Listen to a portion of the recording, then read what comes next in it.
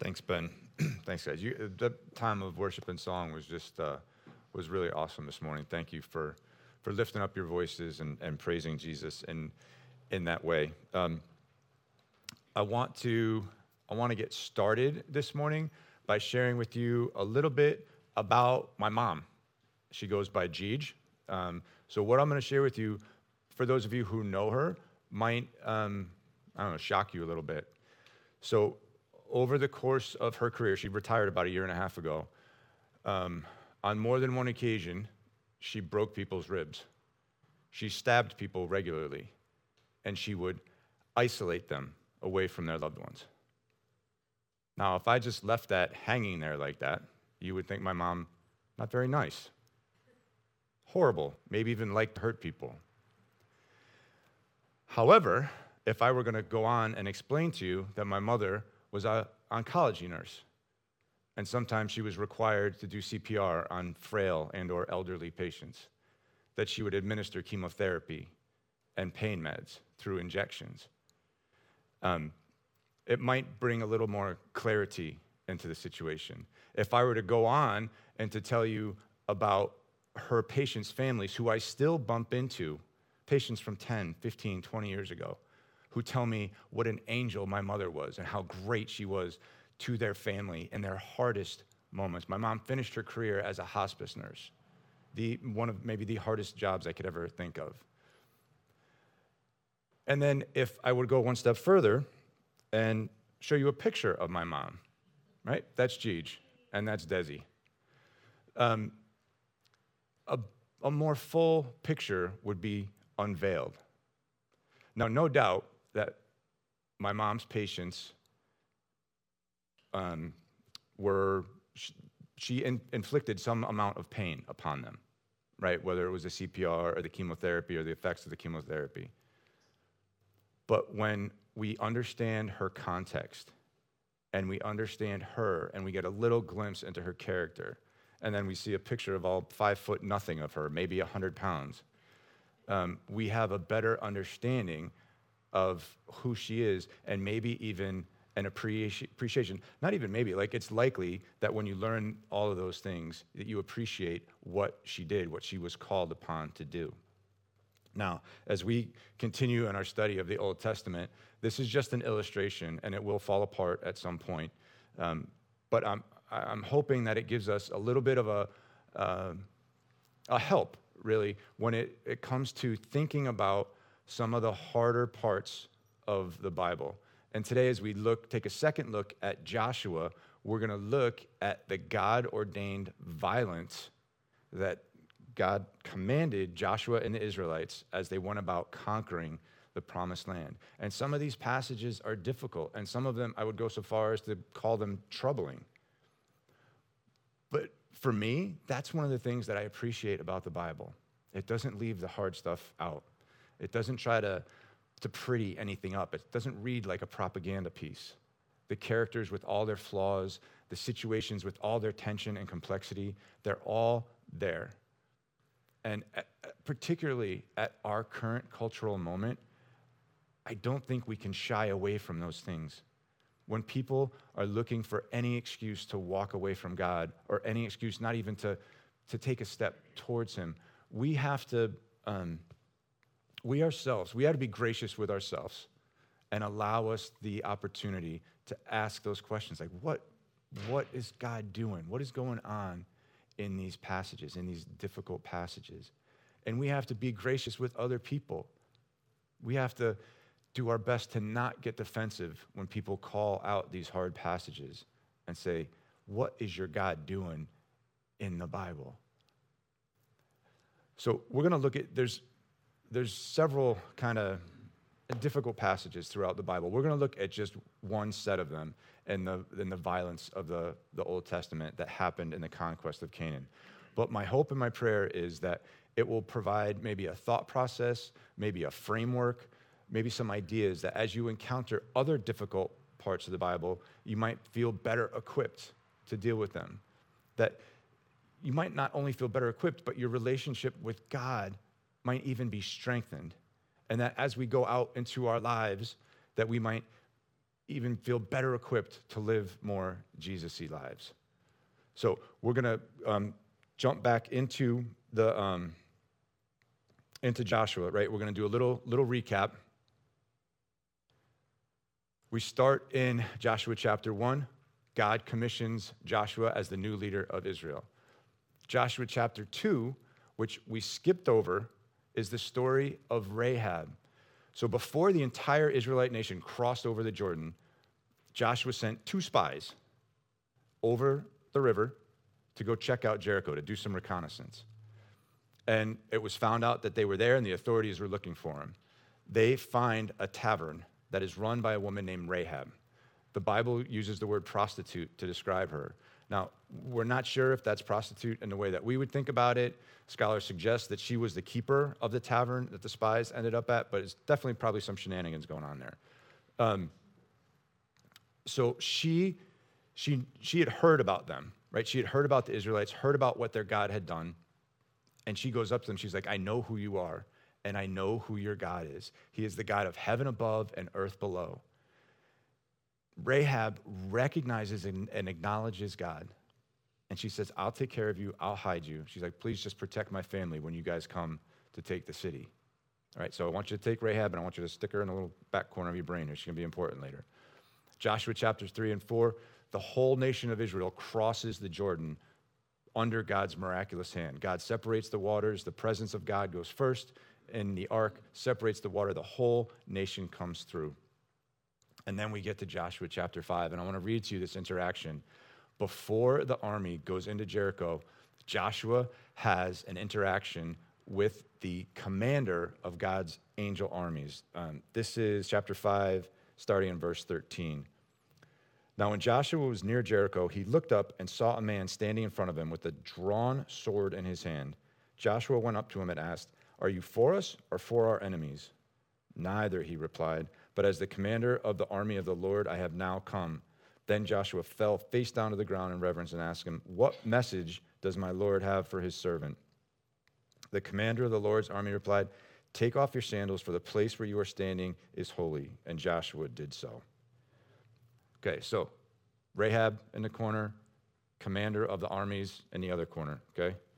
I've been told I have a square head. I have 2 corners left. I don't know about you guys, but that's just where you keep that stuff. Chapter 6 is the fall of Jericho. God gives Joshua, unquestionably, the strangest battle plan ever throughout history, before or after. He tells him to take the Ark of the Covenant and the army and march around the city once a day for 6 days. No sound except the battle trumpets. And on the 7th day, they're to do it again. And at Joshua's command, all the people are to shout, the trumpets blow again, and the walls are going to come down. That's exactly what they did. That's exactly what happened. Now, for a little geographic context, that first blue arrow in the upper right-hand corner, that's where they crossed the Jordan. Jericho is about 5 miles from there-ish, as best as I could tell. And they come in and they do battle. Walls come down, they do their thing, they march around, walls come down. This is what we read of after what they did to the city. They devoted the city to the Lord and destroyed with the sword every living thing in it, men and women, young and old, cattle, sheep, and donkeys. All right, I'm going to jump ahead to this next map. So this is the whole of the promised land, all that shaded area, right? So Jericho is here, and that everything else is what they eventually end up, God gives to them. They end up taking over under God's guidance. We're going to go back now, and we're going to read this is jumping ahead to Joshua chapter 10, what they did to that whole region. So Joshua subdued the whole region, including the hill country, the Negev, the western foothills, and the mountain slopes, together with all their kings. He left no survivors. He totally destroyed all who breathed, just as the Lord, the God of Israel, had commanded him. That phrase, totally destroyed. I was doing a Bible study with a group of friends a couple Fridays ago, and we were looking at these passages, and it's the first thing that got called out. Totally destroyed. God ordered total destruction. That's hard to read. It's hard to read. And it causes it causes some people who already have a problem with God to get really upset. There's a gentleman by the name of Richard Dawkins, who I would call an aggressive atheist. I'm going to read to you what he has to say about Joshua and the Promised Land. The ethnic cleansing began in the time of Moses, is brought to bloody fruition in the book of Joshua, a text remarkable for the bloodthirsty massacres it records and the xenophobic relish with which it does so. The God of the Old Testament is arguably the most unpleasant character in all of fiction, jealous and proud of it, a petty, unjust, unforgiving control freak, a vindictive, bloodthirsty ethnic cleanser. He's really mad at this God he doesn't believe in. So what are we, the text is troubling. It's upsetting to people, can be upsetting to followers of Jesus, obviously upsetting to people who already have a hard time with God in the Bible. Did God order genocide? Does the Bible teach xenophobia, which I had to look up? It means you don't like people from other countries. Does God have anger management issues? What about, how do we reconcile Jesus with the God who's ordering these military campaigns? So there are opposite ends of the spectrum, right? There are people who will tell you, well, God is God, he can do whatever he wants, so stop with your questions.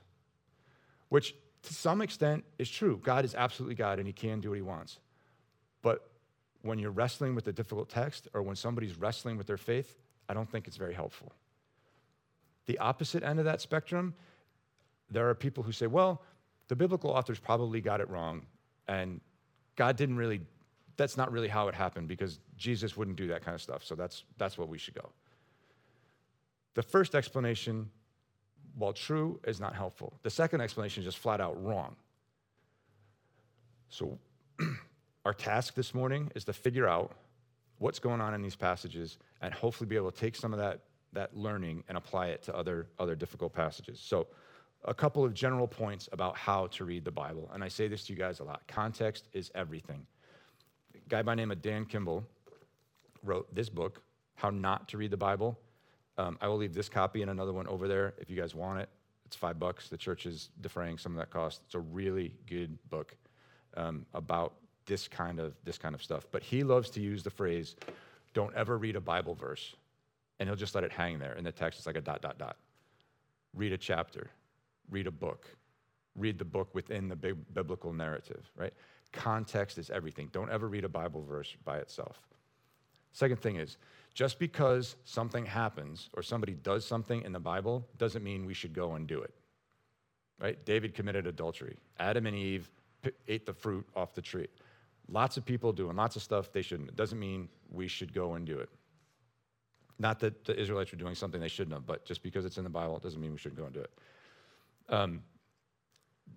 There are texts in the Bible that are history, and they're things that happened in a specific time for a specific reason, and I haven't myself done an extensive look at all of the violence, but from near as I can tell, from what other scholars have to say, is that, I said other scholars, not referring to myself as a scholar, what scholars have to say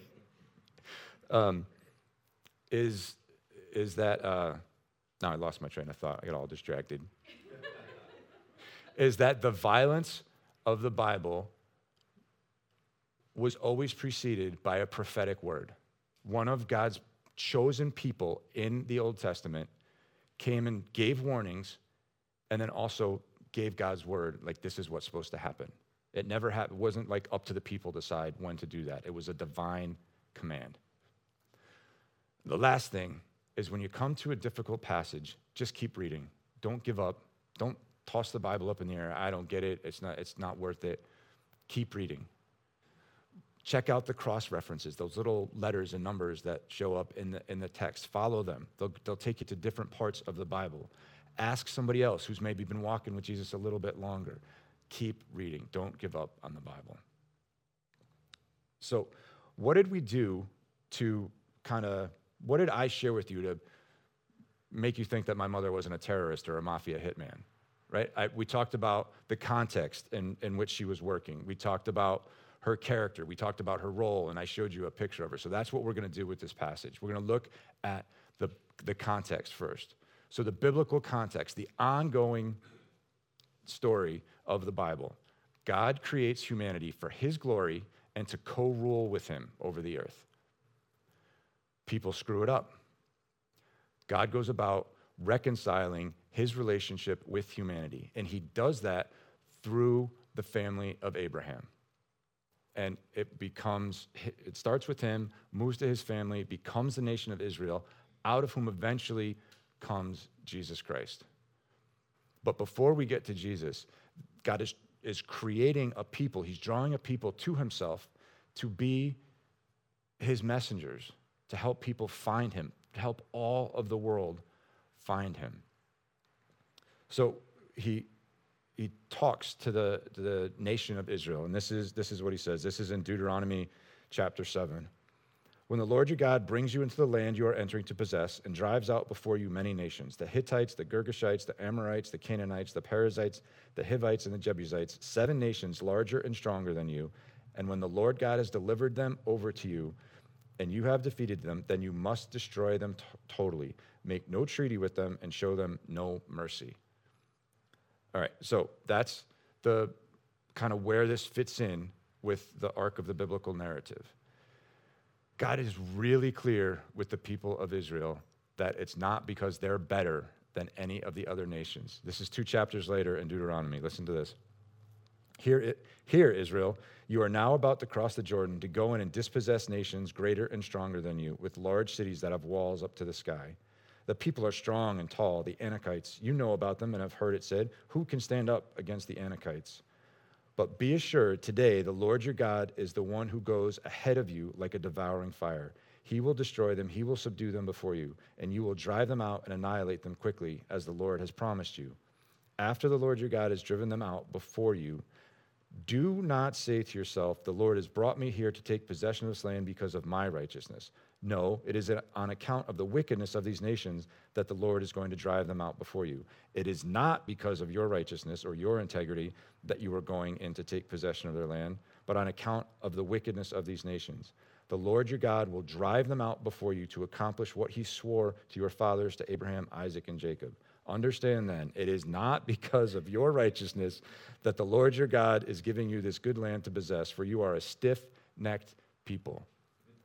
If God wants to make sure we get a point in the Bible, he will repeat himself.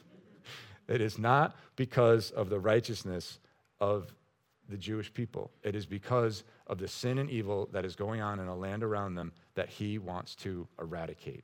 That's what's going on here. That's the biblical story. One other piece, you pull Rahab and the warrior out of the corners of your mind. Rahab was a woman. She was a prostitute, and she was a Canaanite. All things that don't put her very high up on the list of people in the ancient world.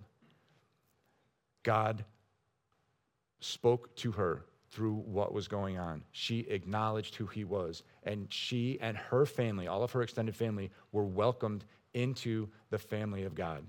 So much so that she's listed in the book of Hebrews in kind of like the Hall of Fame of faith. And she's in Jesus's genealogy, Jesus's family tree. God didn't not want the Canaanites. He was more than happy to welcome the Canaanites into the family of God. The exchange between Joshua and the warrior, when Joshua asks him, are you for us or for our enemies? And he says neither. It is not about people. It's not about the people group, right? He wasn't for either side. What was happening in this conquest of Canaan and some of the violence that God ordained, it was a battle against sin and evil. There was no xenophobia, there was no genocide. And we're going to unpack that a little bit more, right? So that's the biblical context. That's where we're at. The historical context is this. The Canaanites were the people that were already in the land. And they needed to be displaced because Canaan was not a good place, right? If you think of kind of the moral climate of Las Vegas and the violence of like Detroit, and you jam them all into one place, that's kind of Canaan, right? Sorry if you're from Vegas or Detroit, but that's just what it is. And what it all revolved around was their worship. They worshiped these other gods. They worshiped a god named Molech, who required child sacrifice. And I'm not going to go into all the gory details, but in some of the commentaries and resources that I read while studying this, it was just brutal, vile, how the sacrifices took place. One of the other gods that the people of Canaan worshiped was Baal. And the way that they engaged with Baal was that Baal wanted them to have as much sex as possible during their worship services. And they thought the more sex they had during their worship services with temple prostitutes, the more Baal would make it rain and the more crops that they would have. Two things that quite possibly are the highest things on the list of desecrating the image of God. God will not tolerate his image bearers being violated in that way. So God was having the people that he identified to come in and displace what was going on. We also need to look at what I just kind of termed the war rhetoric of the day. We have extra biblical sources from Egypt, from the Hittite nations, from Moab, from Assyria. They use phrases like these, just like we find in this text: annihilate totally, empty of humanity. The opposition was utterly, utterly perished. And what we learn as we read more of the historical record is their enemies weren't wiped out completely. They were still there, right? So that phrase, totally destroyed, what is it that was in the text? It was hyperbole. And the reason we know this, we have the other sources outside the Bible. In the biblical text, we have several verses. I'm going to share with you just one. And this is just one verse, right? Within one verse, it says, Joshua finished slaying them with very great slaughter until they were destroyed. The second half of the verse says, and the survivors who remained of them had entered the fortified cities. Were they totally destroyed, or were there survivors? The records, the historical records that we have at the time tell that this is how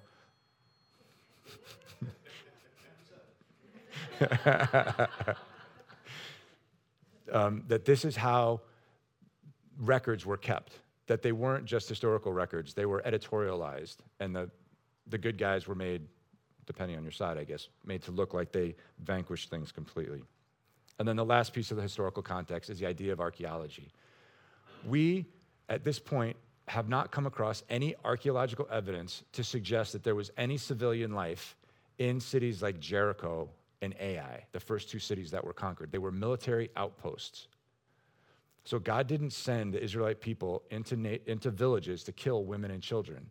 He sent them specifically to military outposts to displace the armies of this nation that was focused around worshiping these other gods that required these horrific things. All right, so all of that stuff, the historical context, kind of helps us understand a little bit of what's going on. We have the biblical context, where it fits in the story, what God is doing, what the battle is actually happening, not against people, but against sin and evil.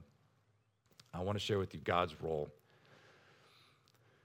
God is always first and foremost for his own glory, right? And that could make him sound egotistical, self-centered, megalomaniacal. I said it right this time. When I did it in Stratford, I didn't say it. I could not pronounce that word. But we could really go on a long time. But God's pursuit of his own glory, if God really is perfect, if he is everything that we believe him to be, that Scripture teaches, the best thing that he can do is to draw attention to himself, is to help as many people as he can see him clearly. God is for his own glory. So if you take those phrases, right? For his glory, God created humanity. For his glory, God called Israel. For his glory, he rescued all of them. He did those, like that's in the text. I'm not just adding them. That's actually the rest of the text. God was in pursuit of his own glory. That's what this was about, and an attempt to get the world to see him for who he actually is. Kind of everything falls underneath God's glory. And some of the other things that he did was he wanted to, the phrase that Kimball uses in How Not to Read the Bible, he wanted to restore the community that was lost from Eden. He wanted to bless the nations. That map that I showed you of the promised land is kind of like the crossroads of the world at that point in time. Everything went through there. It was strategic. Where God had his people go was strategic so that all of the nations could be blessed by him. And eventually that ends up coming to pass through the person of Jesus, but it had to start in this kind of center of the world. And the last thing that he's doing for his own glory is this battle against sin and evil. Wherever warfare exists, there is a spiritual component.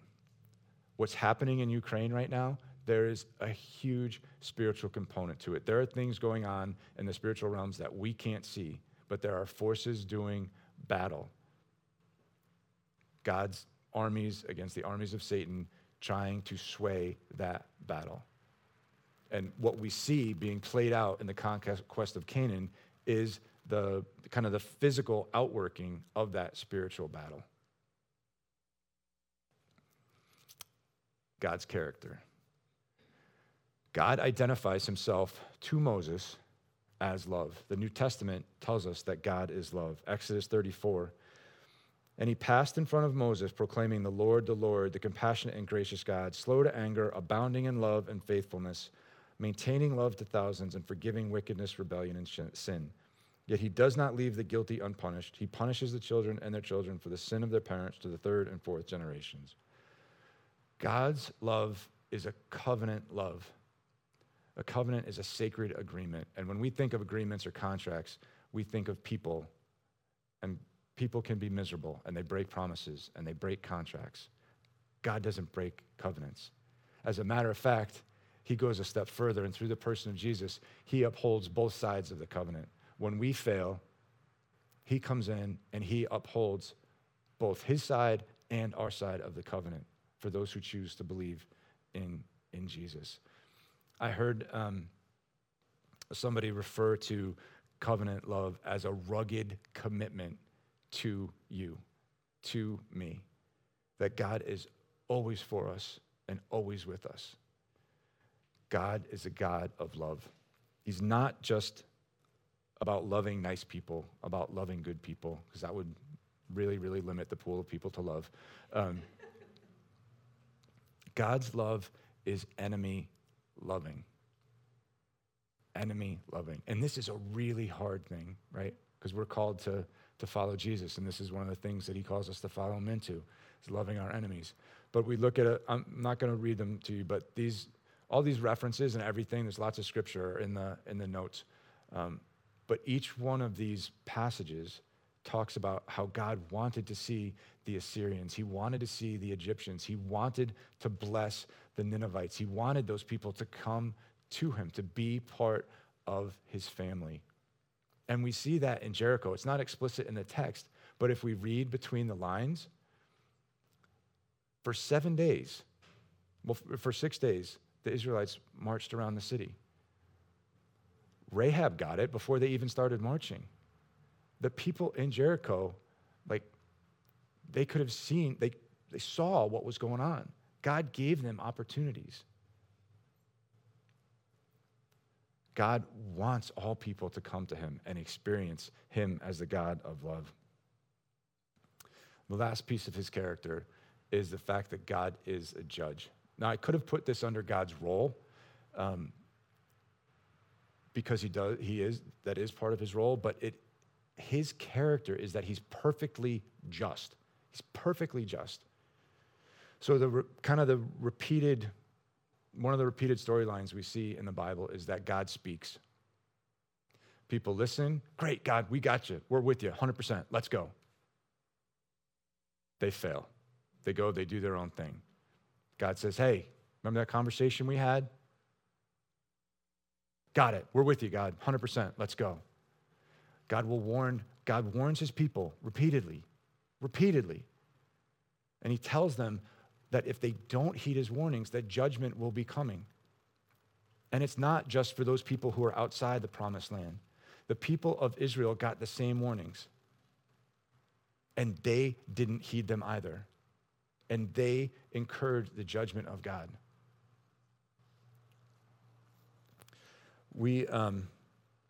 I think we struggle with this idea of judgment.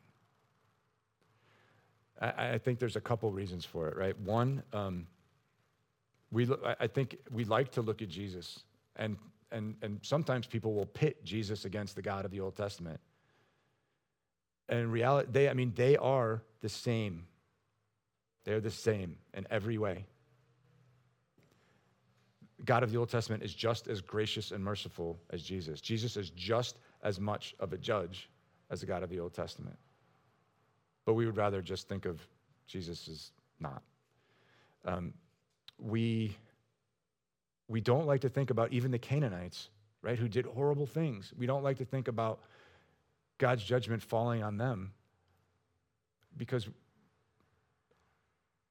that means we're liable to judgment, right? If God's going to judge them, we're just as liable, just as open to God's judgment. And that's a scary thing. But we'll come back to that. And I think one other reason why we struggle with judgment is that, now let me say this first, right? Everybody's got their stuff. We all have hardship. We all have struggle. And some of it really significant. But by and large, in this part of the world, we are super comfortable. Super comfortable. I'm going to read to you a quote from, it's a little bit long, so I'm not going to put it up on the screen. This is from a theologian, a professor at Yale, a guy by the name of Miroslav Volf. He's a survivor of the conflict in the former Yugoslavia. He endured unspeakable things. His family endured unspeakable things. He saw things that people shouldn't see. And this is what he had to say. One could object that it is not worthy of God to wield the sword. Is God not love, long-suffering, and all-powerful love? However, in a world of violence, it would not be worthy of God not to wield the sword. If God were not angry at injustice and deception and did not make the final end to violence, God would not be worthy of our worship. My thesis that the practice of nonviolence requires a belief in divine vengeance will be unpopular. To the person who is inclined to dismiss it, I suggest imagining you are delivering a lecture in a war zone. Among your listeners are people whose cities and villages have been first plundered, then burned and leveled to the ground, whose daughters and sisters have been raped, whose fathers and brothers have had their throats slit. The topic of the lecture, a Christian attitude toward violence. The thesis, we should not retaliate since God is perfect, non-coercive love. Soon, you would discover that it takes the quiet of a suburban home for the birth of the thesis that human nonviolence corresponds to God's refusal to judge. In a scorched land, soaked in the blood of the innocent, it will invariably die. Volf, in one of his other books, Exclusion and Embrace, talks about forgiveness and the fact that he's forgiven the people who committed these heinous acts against him and his family and his countrymen. And the only reason that he can forgive them, as near as he can estimate, is the fact that he trusts God's judgment. That justice will be done, that God's justice will be done. So that's God's care. And we have a really hard time, right, holding love and judgment in one hand because we have no reference point for that. We don't know anybody who can do that. And that's why my last point is the image of God that we have. Scripture tells us in 2 different places in the New Testament that Jesus is the exact image of God. Colossians 1:15, he's the image of the invisible God. Hebrews 1:3, the Son is the radiance of God's glory in the exact representation of his being. So everything that we like about Jesus, the grace and the mercy, it's all there. It's all in our triune God. And this might be a little bit of a strange way of looking at it, but Jesus also used violence, except he absorbed it all. He received it all. When he hung on the cross, he absorbed the violence of the sin of humanity, not just of his day, of his time, but throughout history. we have this image of God that we can look to with confidence and know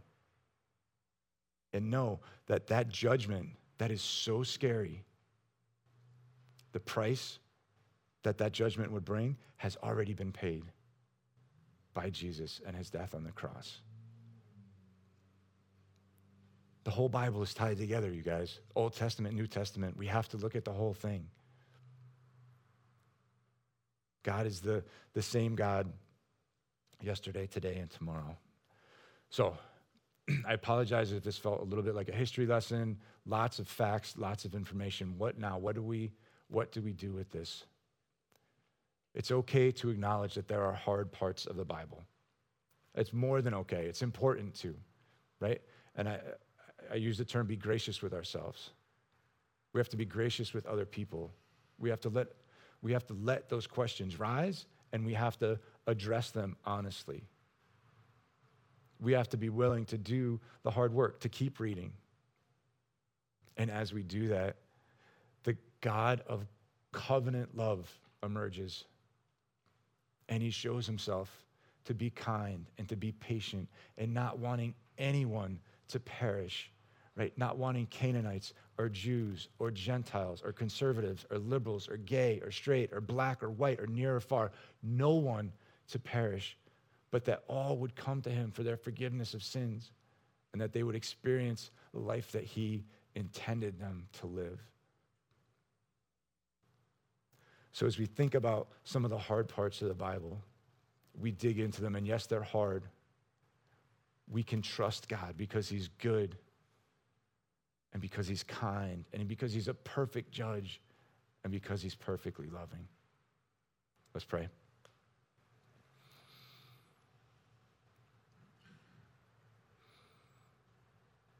Jesus, thank you for your word. Thank you for your Holy Spirit that helps us understand your word. But most of all, we thank you for you, for who you are, for what you do, God, for how you call to us. God, help us to address the difficult passages well and not to shy away from them. Help us to receive questions well. Help us to have difficult conversations that along with you, we might bring you glory, that we might shine a bright, clear light on you, so that everyone might come to you and become part of your new family. In Jesus' name, amen.